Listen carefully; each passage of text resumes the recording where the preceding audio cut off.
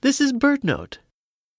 Around this time of year, many baby birds are begging their parents for food. Let's eavesdrop on a few. That's a hairy woodpecker chick in its nest cavity deep within a dying tree. Now these are red-breasted sapsucker chicks calling from their nests. As adults, sapsuckers are usually pretty quiet. Let's move from forest to water to hear an American coot chick and its parent. Listen for the call of the adult. Buck, buck. This next one?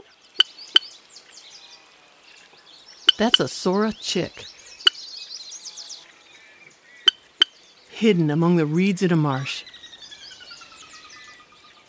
Nestlings and fledglings lucky enough to survive the perils of youth become juveniles. If you're lucky, come July or August, you could be startled by this sound in the night. That's a great horned owl juvenile, reminding its parents, "Hey, I'm over here, feed me."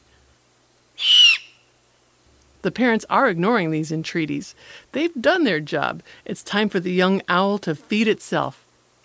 No, feed me! Today's sounds were recorded by talented, intrepid audio recordists and provided by the Macaulay Library at the Cornell Lab of Ornithology. For BirdNote, I'm Mary McCann.